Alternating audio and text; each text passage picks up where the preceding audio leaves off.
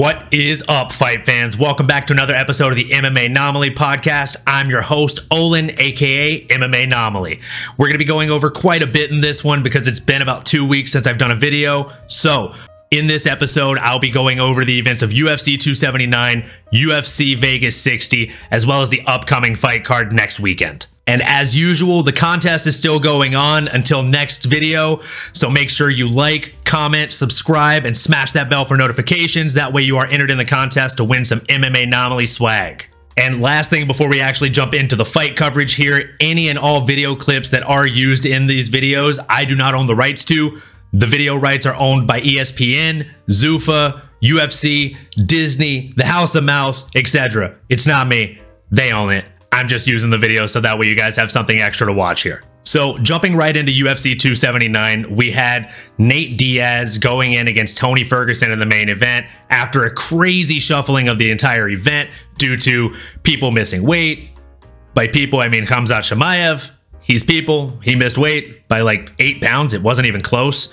And then he didn't seem apologetic about it. We'll get into that next, though. So, Tony Ferguson versus Nate Diaz.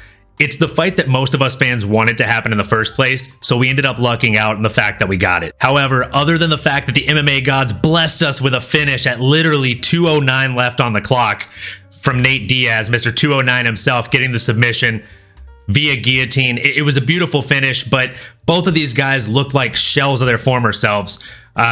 Realistically, as much as I hate to be that guy and I hate to say this, I think it's time for both of these men to hang up the gloves. Again, let me know what you think in the comments below. Do you think that Tony Ferguson will be able to make a run at 170 after that performance? And what do you think is next for Nate Diaz? Do you think he's going to be able to go and handle up another sport like he said, like boxing? I don't know. Moving into the next fight, we had Khamzat Chimaev going in against Kevin Holland. Mr. Batman, Mr. Blackman, the superhero himself, Trailblazer, Big Mouth. Call Big Mouth, right? He'll handle up on anybody. I knew going into this fight that Khamzat had far higher chances to win. He's a grappler. We've seen Kevin Holland struggle with grappling in the past. However, Khamzat turned full heel. He misses weight by like 8 pounds, flips off the camera, is unapologetic about the entire situation, and then ends up getting a different opponent in Kevin Holland, goes out there, fakes the glove touch, and then just shoots on him, and it becomes just a grappling extravaganza. One strike was thrown the entire fight. One strike that landed from Khamzat. So, I mean, it was a crazy fight. It was a little bit of fun. It was a lot of bit of fun, if I'm being honest. But I'm not a fan of Khamzat's whole heel turn, him being the bad guy. Just not a fan. Mixed martial arts is about respect, and there was a vast lack of respect from Khamzat in that fight. I do look forward to seeing what's next for Kevin Holland. As of today, he said that he is retired from MMA, that he made some money and now he's out. I think that he's trolling, and I hope he's trolling. We'll see what's next for him.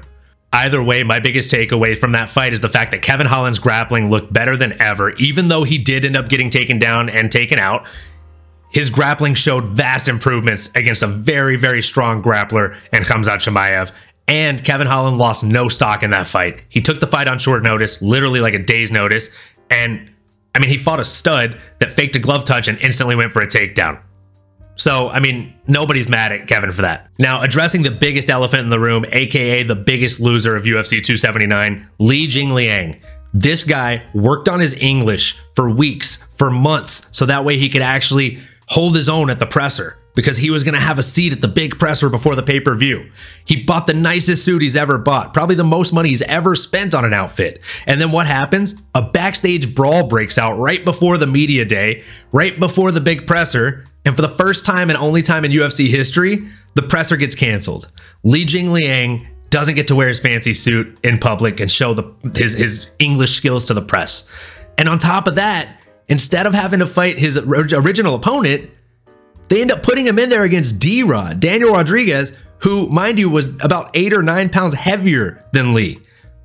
And I know you're thinking like, wow, man, you're right. That really is pretty crappy. Biggest loser on the card. That's not even where his struggle ends. He goes out there and wins his fight, but due to incompetent judges in the sport, they give it to his opponent. His opponent then goes on the mic like days later and says, you know what?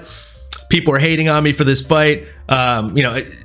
I'm willing to give him a rematch. He literally said he's willing to give Lee a rematch. And then what gets announced this week? D-Rod versus Neil Magny. What in the actual hell is going on here? So again, the biggest loser on the card's got to be Li Jingliang. I'm actually a fan of D-Rod, so I'm not mad at him for the way it went. I mean, I think he said this as well. Like, he's not the guy judging the fight. He just goes out there and does his job. He's fighting. He fought a good fight, but he just didn't win that fight, in my opinion, and in the opinions of a lot of other people that watched that fight. Moving into last weekend's card, UFC Vegas 60, we had a few fights that I want to talk about, mainly the top three. So we had Andre Touchy-Philly going in against a very game opponent, up-and-comer Bill Algeo. Now, I personally thought Philly was going to come out here and win the fight with his veteranship, which is exactly what happened. He wasn't able to get the finish. He got the decision win, and I thought that he actually looked really good out there. He showed maturity, he showed improvements, and he showed a lot of growth in not only his game, but his mindset in there. He wasn't worried about, the crowd so much as he was worried about going out there and doing the things that he's really good at. And when he does that, the guy's a stud. So it was a very make or break night for him. I think had he lost, had he been on the receiving end of a knockout or a submission loss, he may have lost his job. He may have gotten cut. But here's the thing. Andre Touchy-Philly is a beast. And the only person that's able to get in his way right now moving forward is going to be Andre Touchy-Philly. So really, really pleased and really happy to see his performance out there. And I cannot wait to see who's next for him. In the next fight, we had Chitty Chitty Bang Bang, Mr. Chitty Njokuani, going up against Gregory RoboCop Rodriguez. Now, first things first, I love that Dana calls Gregory Rodriguez Greg. So I think from now on, I'm probably just going to call him Greg, Mr. Robo Greg, Mr. RoboCop Greg. Guy literally got busted open, had a connecting little cut, or not little, a connecting huge cut, like a canal of a cut, bridging the gap between his eyebrows. And somehow, some way, the doctor lets the fight continue, and then Mr. Greg goes out there and puts it on Chitty Chitty Bang Bang and puts him away about 1 minute and 27 seconds into the second round. What a stud, what a performance. And I mean, this guy literally is the definition of improves every single outing. I can't wait to see what's next for him. I think the middleweight division should definitely be paying attention, and a lot of them should really be scared.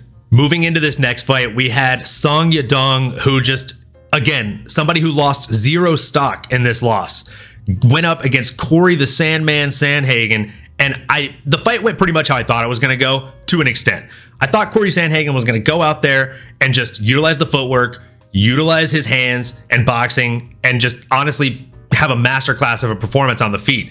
What instead happened is we saw Song Yadong might actually be one of the strongest and heaviest hitters in that weight class. He hurt Corey Sandhagen on the feet. He had him wobbled, and Corey realized, hey, if I'm on the outside of his punches, he's delivering a lot of power. If I'm on the inside, I can land up elbows, really clean slicing shots. And as soon as he busted that eyebrow open, it was a target. It was literally like X marks the spot on that treasure map. He just started tag, tag, tag, tag, hitting the same exact spot every time, whether it was with his fist, with his elbow, etc. And he busted it up. And I think he knew that if he kept going to that spot, the doctor was going to have no choice but to stop it. And otherwise, what's crazy is the judges actually had that 2-2 going into the final round.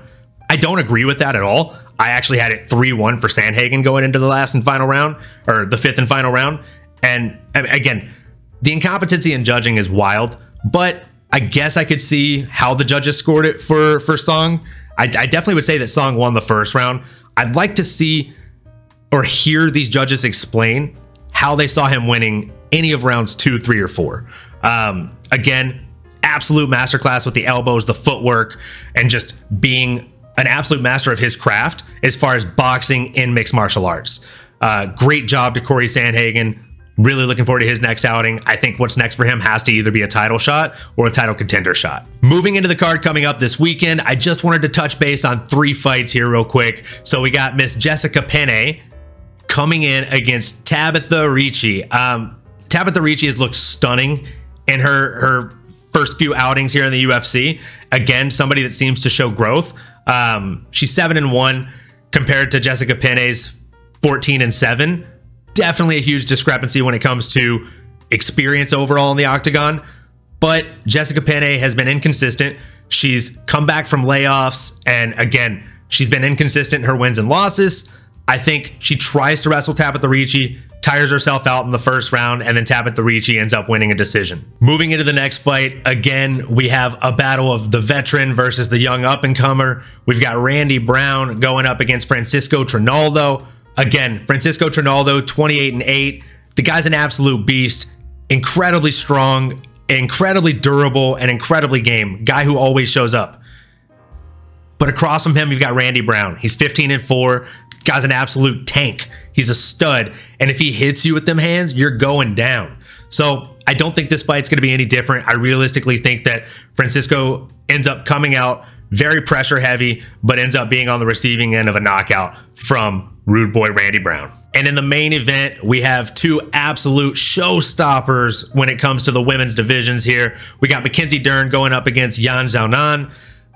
I just think Yan Xiaonan has looked incredible. She's very good. Somebody who shows constant improvement in every single outing. But you just can't get past the fact that Mackenzie Dern is probably one of the best strawweights in the women's division. It's just a fact. So, I mean, Mackenzie Dern, she's incredible. She constantly improves. She's always been a Brazilian Jiu-Jitsu standout. But since having Jason Perillo in her corner, her boxing and her willingness to walk through the fire in order to damage her opponents has gone up tenfold.